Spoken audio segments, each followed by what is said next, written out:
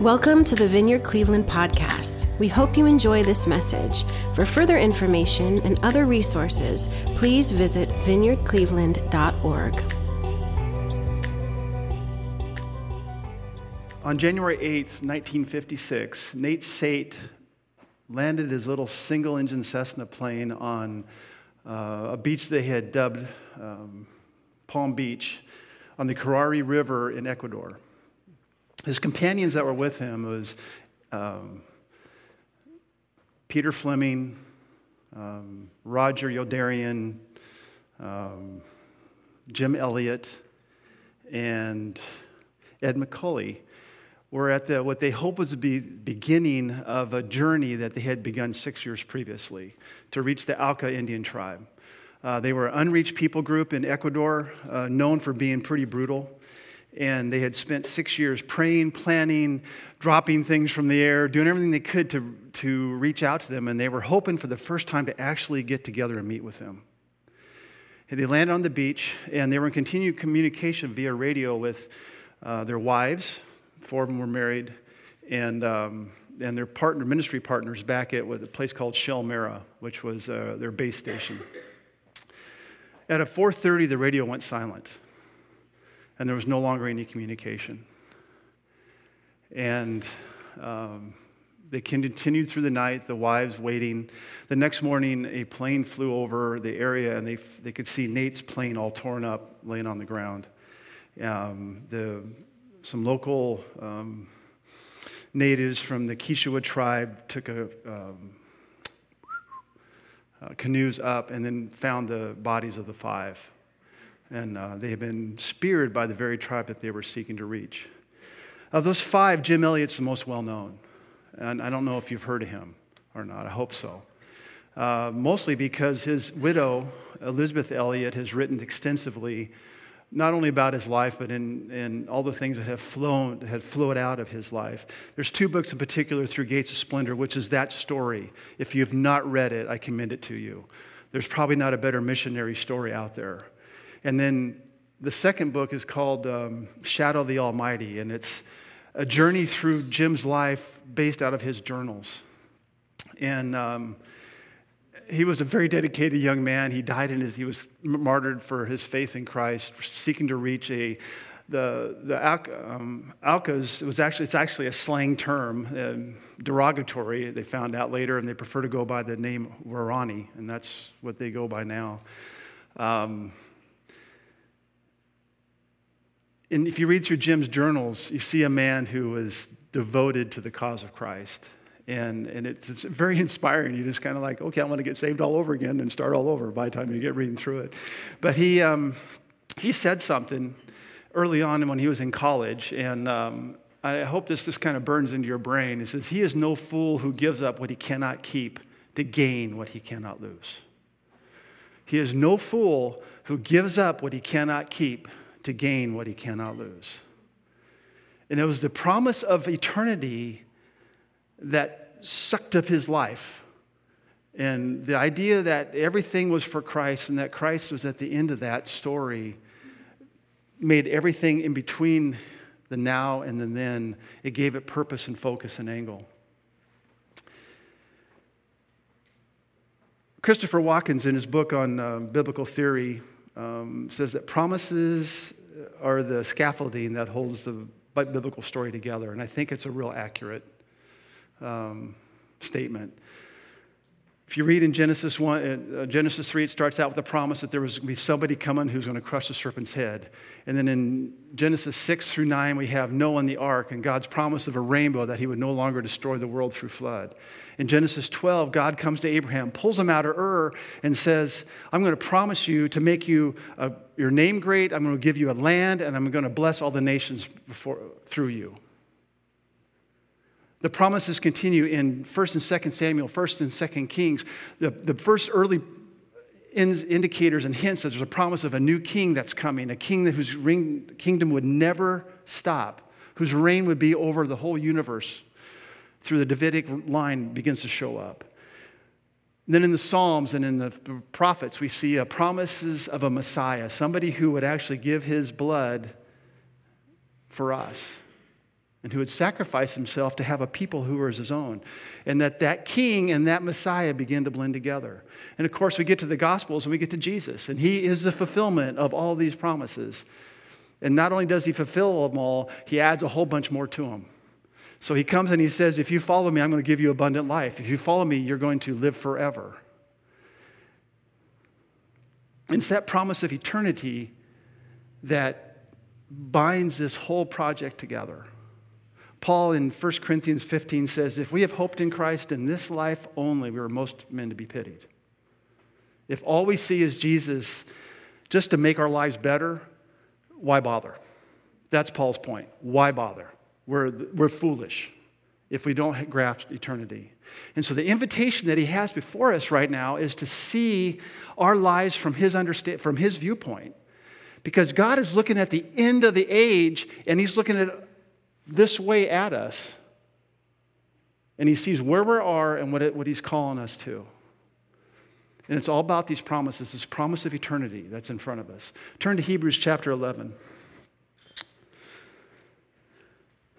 The book of Hebrews is written to a church that's under stress. They've been through persecution. They've been deprived of resources. They've had things stolen from them. It looks like they're about ready to toss in the towel. They're about ready to give up. And so the writer of the Hebrews is trying to buck them up. He's trying to encourage their hearts to keep going. And he does it by exalting Christ. He says he's a better Messiah with better promises, better sacrifices. He's a better God. He's better than anything that the Old Testament ever promised. In chapter 11, after he's built this case for Jesus, he goes through and he lists a whole bunch of these Old Testament saints who have trusted in the promises of God. They've looked at the promises and said, it's worth giving my life to. And he begins in verse 1 of chapter 11. He says, for faith is the substance of things hoped for, the evidence of things not seen. In other words, I look at a promise that God has made, and I said, I'm going to bank on it. Because that's what faith really is. It's looking at the promise of God and trusting it even though we haven't seen it fulfilled yet. Believing that he's going to come through on what he's promised that he's going to do. So then he talks about Abel and Enoch and Noah.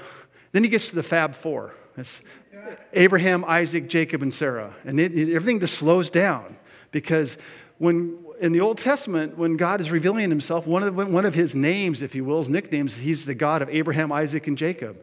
He is their God. And he goes through and he starts talking about their story and how they trusted him. Abraham went out to a place that he had never been to. There's no Google Maps. There's nothing. He's never seen the place, never heard of the place. Launches out on this 500-plus mile trip to nowhere. It says in verse 9 and 10 that they lived as aliens and strangers because they were not looking for that city. They were not looking for that land. The promised land wasn't his promised land. And he was beginning to see that. Then he goes through and talks a little bit about Sarah and how she believed God to have a child when she couldn't. He's laid out all these promises, and then he says this, and starting in verse 13. He says, all these died in faith without having seen the promises. But having seen them and welcomed them from a distance, and having confessed that they were strangers and exiles on earth. For those who say such things, make it clear that they are seeking a country of their own. If they've been thinking that country from which they went out, they would have an opportunity to return there. But as it is, they desire a better country, that is a heavenly one. Therefore, God is not ashamed to be called their God, for he's prepared a city for them.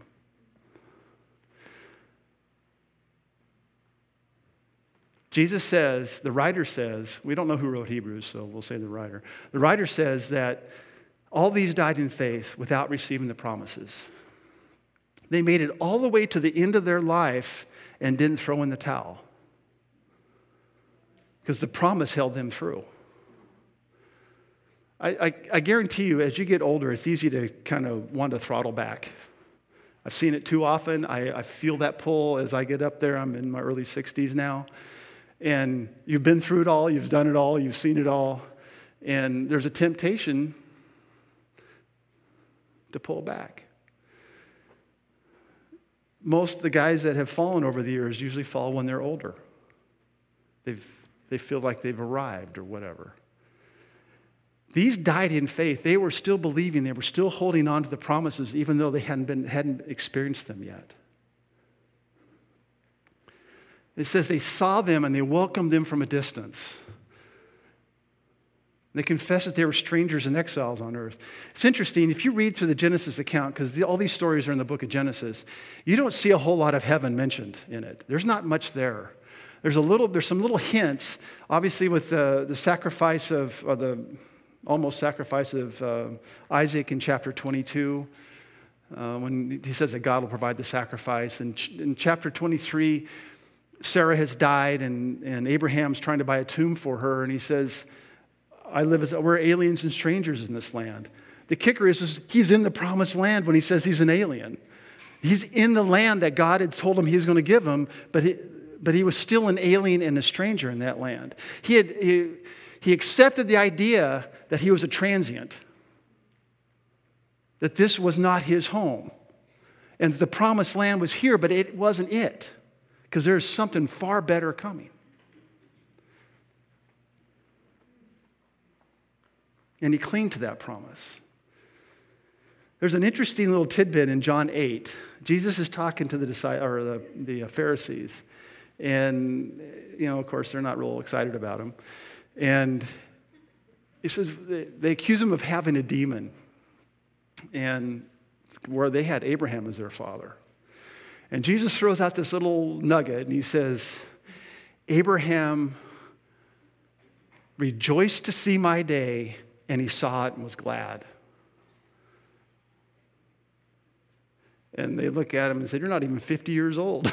And you've seen Abraham? And I can picture I get it. You look at it and go, it says, Abraham rejoiced to see my day. There had to be some interaction, because there's a lot of little interactions between God and Abraham all through his story, through Isaac and Jacob. And somewhere in the line, they had some powwows. And God showed them some things. We don't get to see it. But the writer of Hebrews tells us that there's something's happened, that Jesus says something's happened. Abraham had a glimpse of what was coming, and it was enough to sustain him when all hell broke loose in his life. He believed that all the pains and the sorrows, the frustrations, the joys, the happinesses were going to get sucked up into this eternal thing, and that eventually it'd all be worth it. That it was going to be worth it. Therefore, he said, this is not my home. Even though I'm living in what God promised me, it's not my home. He says, those who say such things make it clear they're seeking a country of their own. And if they've been thinking of the country from which they went out, they could have gone back. The word for country of their own, it's one word in Greek, and it's pader. And it comes from the root word for father, pater. So it's a paterid. And it has the idea of fatherland. Home country, where you're from. So when he says they were seeking a country of their own, they were seeking their fatherland. They were in the promised land, but they were seeking their fatherland. They knew that this was not their destination, and it wasn't about this life, ultimately.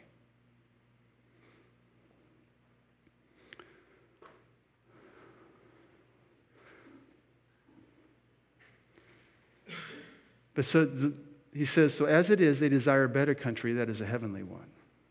As it is, they desire a better country, that is a heavenly one. Therefore, God is not ashamed to be called their God, for he has prepared a heavenly city for them. The idea behind desire is there's a passionate, it's an active sense. It's not passive. There's an active seeking to obtain. But even more importantly, it's in the Greek verbal system, it's a imperfect present tense verb. I'm going to geek out on you for a second. So there's a perfect tense, means it's perfect. It's completed. So you get saved, that's perfect. You're not going to get more saveder. It's impossible, right? It's in the perfect tense. You have been saved. It is a done deal.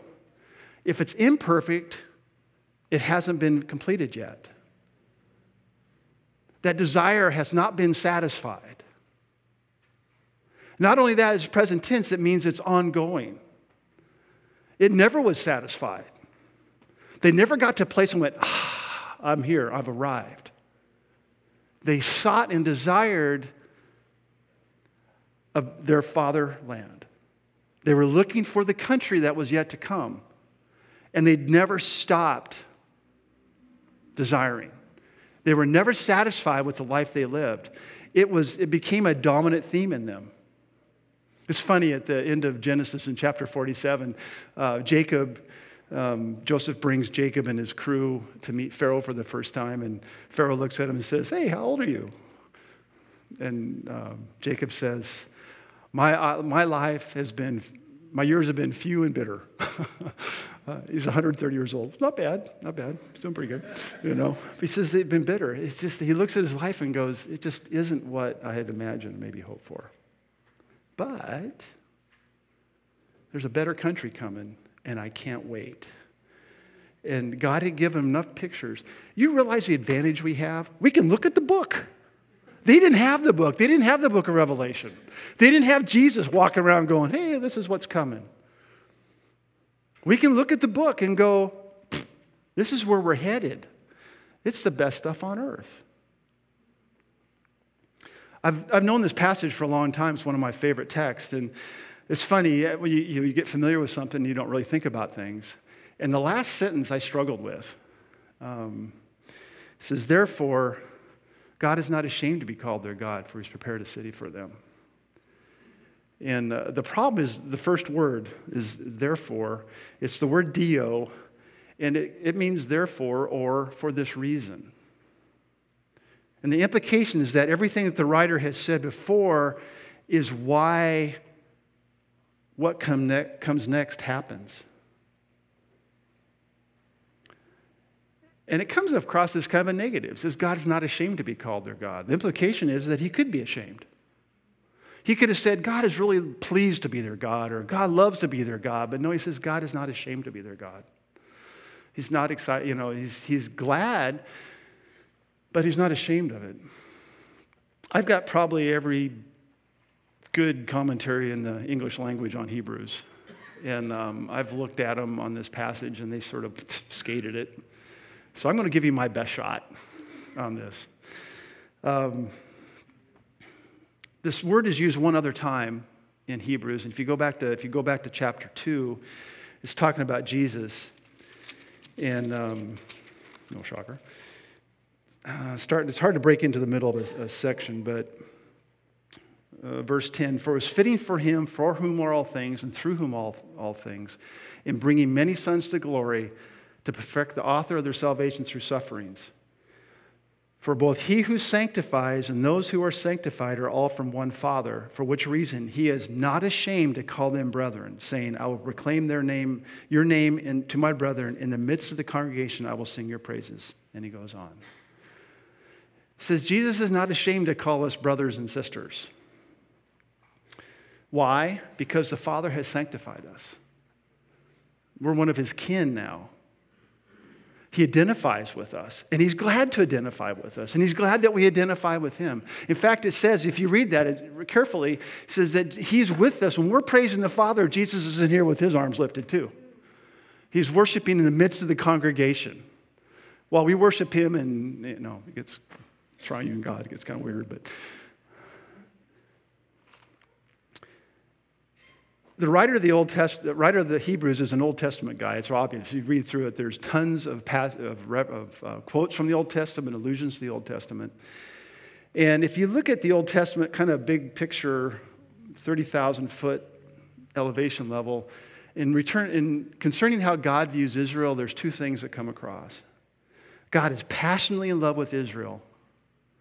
He talks in the prophets about his heart is turned over for them. He calls them his son. He calls them his daughter. He calls them his bride. He calls them his children. He's their king and they're his subjects. All these analogies.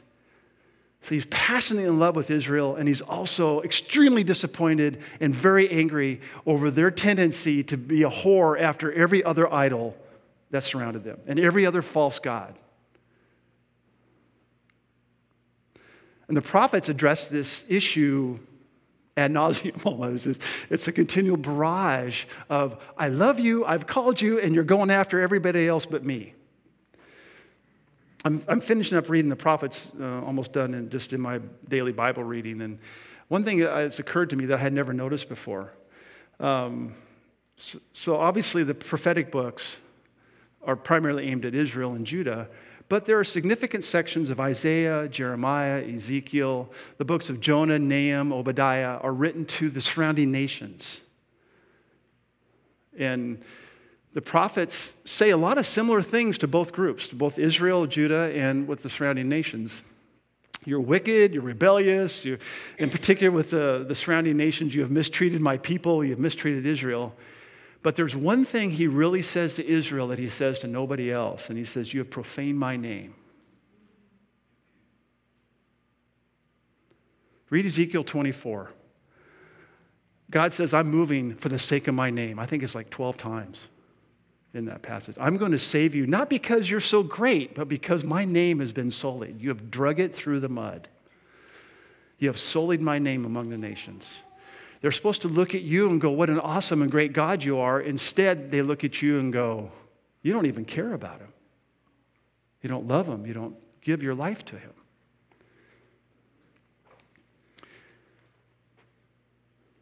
Let's go back to Hebrews. It says, God is not ashamed to be called their God. It's interesting. The word for shame here has the idea of bad feelings. I'm ashamed because I did X, Y, and Z. But I think the idea that's most appropriate,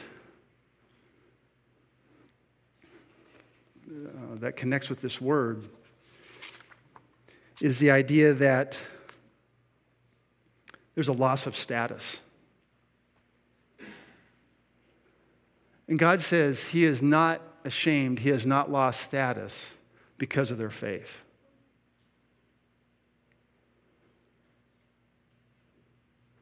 The implication is that he could lose status. There's a warning in this for us. We need to be careful here. We have to realize that this life we have is the only one we got. There's no do-overs. You're not going to be able to get to the end of it and go, well, I think I could like to replay that round. It's impossible, right? You die once and then you face Jesus. This is not an issue of salvation. It's not an issue of his love for us. His death on the cross, he's proven his affection and his love. But remember in Israel, he could love them and be angry at the same time. There's a warning for us that the calling of God on our hearts is to look at the end and order our lives accordingly. And if we don't, you're going to miss it.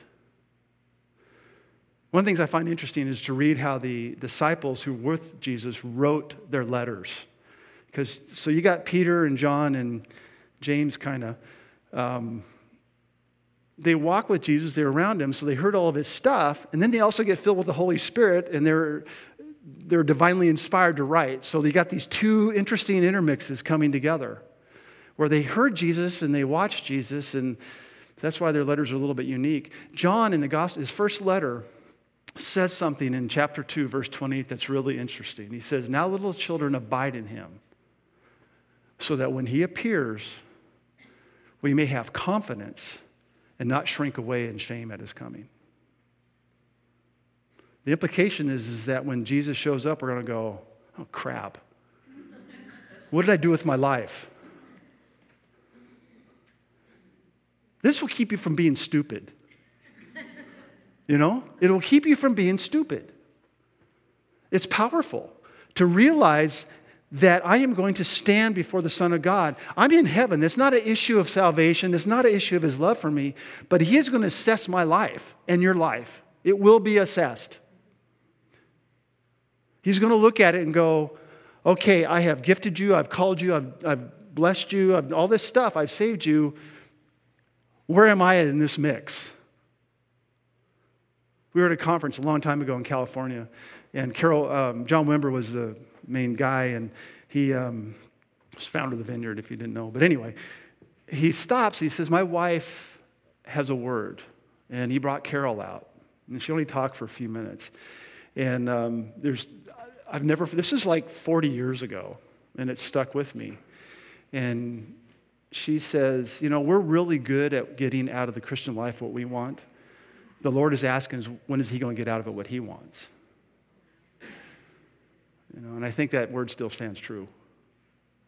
If you look at the Christian book market, you can tell there's a lot about how to make my life better. But it's not really about that, is it? That's part of it. I mean, he promises abundance and life and all this stuff along the way, but we got to realize that all that stuff comes along the way. If we view our life simply as Jesus making my life better, you're going to get to heaven and go, Because Paul in both 1 Corinthians 3 and 2 Corinthians 4 promises that he's going to assess the life that we lived. Do you realize the grace this is? You get to know this ahead of time. I get to know this ahead of time. I can make decisions now that are going to impact the rest of my life and will impact my future. There is some continuity between what our lives are like now and what the experience of heaven is going to be like when we get there. Don't know for sure how it pans out. There's lots of ideas and theories. God doesn't give us a whole lot of details. Jonathan Edwards probably spent the most on this effort, and his understanding is that it's increased capacities to worship. So Fred is standing there, and he's got 80% capacity, and Julie's next to him, she's got 150%. The kicker is that Fred doesn't know Julie's got 150, and Julie doesn't know he's got 80 because there's no sin and no jealousy, and everybody's happy. But there's a sense in which there is some reward for a life lived Godward. Not just, Jesus, make my life, fix my feelings, fill me with love and warmth. That's important. I'm not knocking that. But at the end of the day, it's going to be, I gave you all this, where'd you go with it?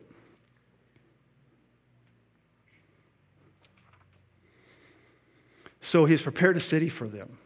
It says, therefore, because these guys looked to the end of their life and they said, this is better than now, he's not ashamed to be called their God. He likes being heaven. The only people that can profane the name of God are those that bear his name. Non-Christians can't shame the name of God. They can mock him, they can laugh at him, they can ignore him, they can do all this stuff, but they don't bear the name of Christ, so they can't bring shame on the name of Christ. If we know Jesus, that potential exists in our lives, and it's happened a lot. And thanks to social media, everybody knows it. Right? Right.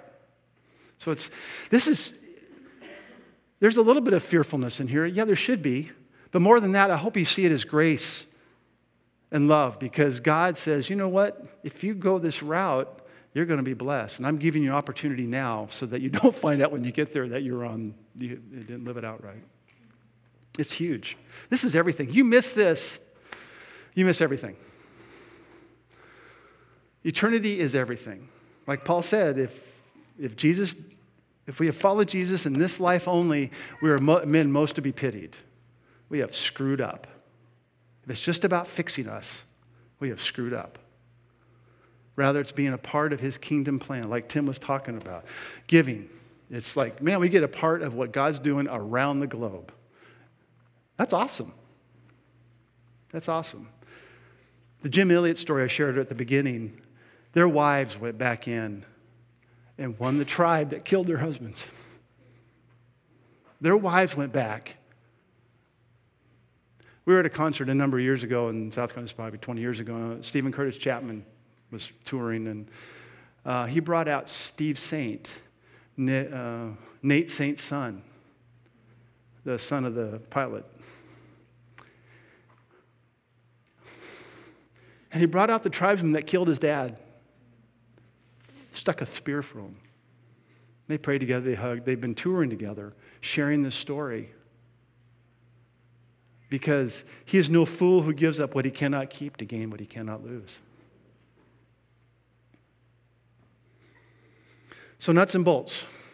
How do we do this?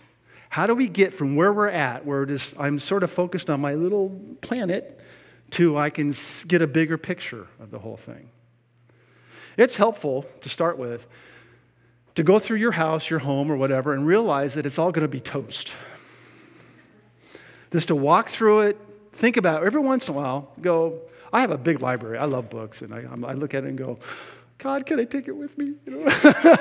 I hope he has a really big one when we get to heaven, Probably won't need it, but this will be cool, But it's going to be gone. Everything, that house you're excited about, the car you love, the pets, the clothes, whatever it is that flips your switch, torques your nut, it's all going to be gone. You need to remember that.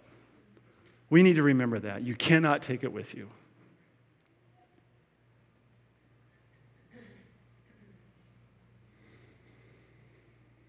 Live plan like Jesus is not going to come back for 1,000 years. Go to school, buy a house, get married, not get married, have kids, not have kids. Plan a career, plan for retirement, because we don't know when he's returning, right? It doesn't say. There's not like a date stamped in there somewhere. But live like he's coming back tomorrow. And you can do both simultaneously. You can prep like we don't know when he's coming, but I can live with the intention that he's going to be coming back tomorrow, and keep that in front of you. Secondly, meditate on eternal perspective texts. The one that we've been looking at is perfect. I use it all the time. I've talked to God. I've quoted it back to him probably 200 times, and I've reminded myself of it. Some of my favorites, Psalm 90:12. Moses is praying. He says, Lord, teach me to number my days, that I may present to you a heart of wisdom. This is Moses, right? The guy who's on the mountain with God for 40 days. And he says, help me to remember that my life's short. Teach me to number my days, that I may present to you, so that when I die, all I have to give you is a heart full of you. David in Psalm 39 says, Lord, make me to know my end and what is the extent of my days. Let me know how transient I am. Make me to know my end and extent of my days. There's nothing in our culture that talks about, we don't like death. We cover it up. We try to make it our lives last longer. He says, remind me. Make me to know my end and extend my, let me know how transient I am. For behold, you have made my days as handbreadths, short, and my lifetime is as nothing in your sight. Not that we're not nothing, but that our existence is nothing in comparison to eternity. 70, 80, 90 years, maybe 100, 130 for Jacob. But in terms of eternity, it is a drop in the ocean. Surely every man at his best is a mere breath. I don't care how steadily you are, how much exercise you get, right kind of diet. I'm not knocking that stuff. I use a treadmill, been doing it for 23 years, run 16 miles a week so that I hopefully won't have heart disease when I'm 75. But at the end of the day, at his best is a mere breath. You're going to die, and you need to think about that. You need to realize that, okay? Third, give of your resources. And Tim alluded to this.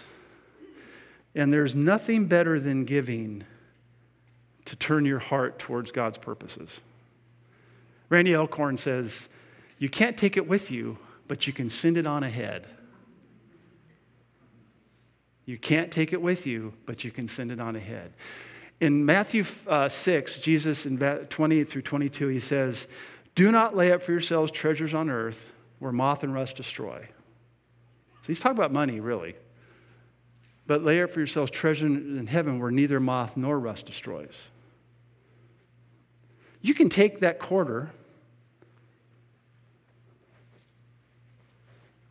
I can take this and make it last forever. It will never rot or destroy because it can go to something that is eternal. Then catch the last part of the verse. He says, for where your treasure is, your heart will be also.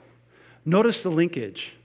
He doesn't say, when your heart's ready, give. No, he says, when you give, your heart will follow your treasure. Not the other way around. So I look at the promises of God that he says that if I give to his kingdom and to his purposes, I am storing up for myself a treasure house of eternal consequence. I don't see it right now, and you won't. but I'm going to give to it. And as I give, guess what? Over time, my heart begins to go, this is the best thing there is. I can't wait to opportunities. I'm looking for ways to bless others and to pour into the kingdom. In Matthew 25, he tells the parable of the king who goes on a journey. The well-known talents, 5, 2, and 1. He gives one guy 5, one guy 2, one guy 1. And he comes back from his journey and he says, well, what'd you do with it? And the guy goes, I took your 5 and I made 5 more with it. He goes, high five, yes! And then catch what he says. Well done, thou good and faithful servant. Well done. Is there any better words to hear from the lips of God when you die and go to stand before him? Well done, thou good and faithful servant. And then gets this. He says, enter into the joy of your master. We get to partake of the Trinitarian joy. The love and the joy and the excitement the Father has for the Son, and the Son has for the Father, and the Holy Spirit has for the Son, and the Holy Spirit has for the Father, and they all have for each other. He says, enter into that joy. That's our promise. And there's something about the more we commit to his eternal purposes, the more we get to experience that eternal joy. And all the sorrows and the pains and the frustrations and the doubts and the unbeliefs and the struggles and the hurts and of this life, you're going to get sucked up into that. You're not going to care a flip. It won't matter squat. Why? Because we're filled with the joy of Christ. It's forever. It never goes away. It never tapers off. It never squanders. It's awesome. What a promise. Why would we not want to do that? Why would we? There's a story. It's this guy dies. He's a rich Christian. He goes to heaven. And he's standing there at the pearly gates. And Peter, and he wants to bring some stuff. And Peter looks at him and says, you can't bring anything. And the guy says, yeah, but all this. No, you can't bring it. So they negotiate back and forth. And Peter says, okay, finally, you can bring one suitcase. So the guy comes back to earth. He packs his suitcase. He comes back the next day. He stands at the pearly gates. And Peter says, okay, open it up. And he opens it up. And it's packed full of gold. And Peter looks at him and says, you brought pavement? You ever wonder how Peter got that gig? Why he got the pearly gates thing? We need to take our joy in the Lord seriously. You need to be serious about your joy in the Lord. Make it an issue. I want to be happy in God, and the way that I do that is by looking at him and what he's going to do. And then finally, invest in people. Turn to 1 Thessalonians 2. Paul does something here that is so counterintuitive to what we think of in terms of our relationship with Christ. And as far as I can tell, John does this a little bit. But this is really, because he saw something. Remember, he got taken up into heaven. So he got like an end-time picture of what's coming. He saw Christ in his glory up in the heavens. So he saw the end game. And he comes back. He doesn't really talk about it too much, but once in a while something slips through. And at the end of chapter 2, we're breaking in the middle of a section here. Well, start in verse 17. He says, but we, brethren, having been taken away from you for a short while in person, not in spirit, we're all the more eager with great desire to see your face. For we wanted to come to you, I, Paul, more than once, and yet Satan thwarted us. Now, catch this. For who is our hope or joy or crown of exaltation? You're expecting him to say Jesus right here, right? Is it not even you in the presence of our Lord Jesus at his coming? For you are our glory and our joy. He's talking about believers.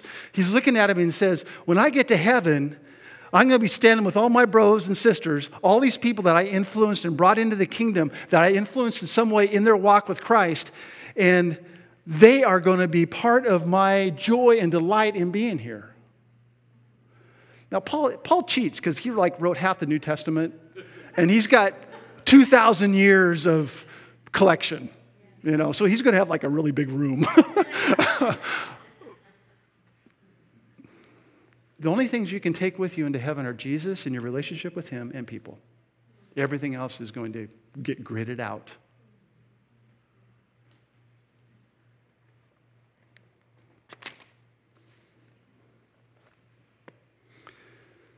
He is no fool who gives up what he cannot keep to gain what he cannot lose.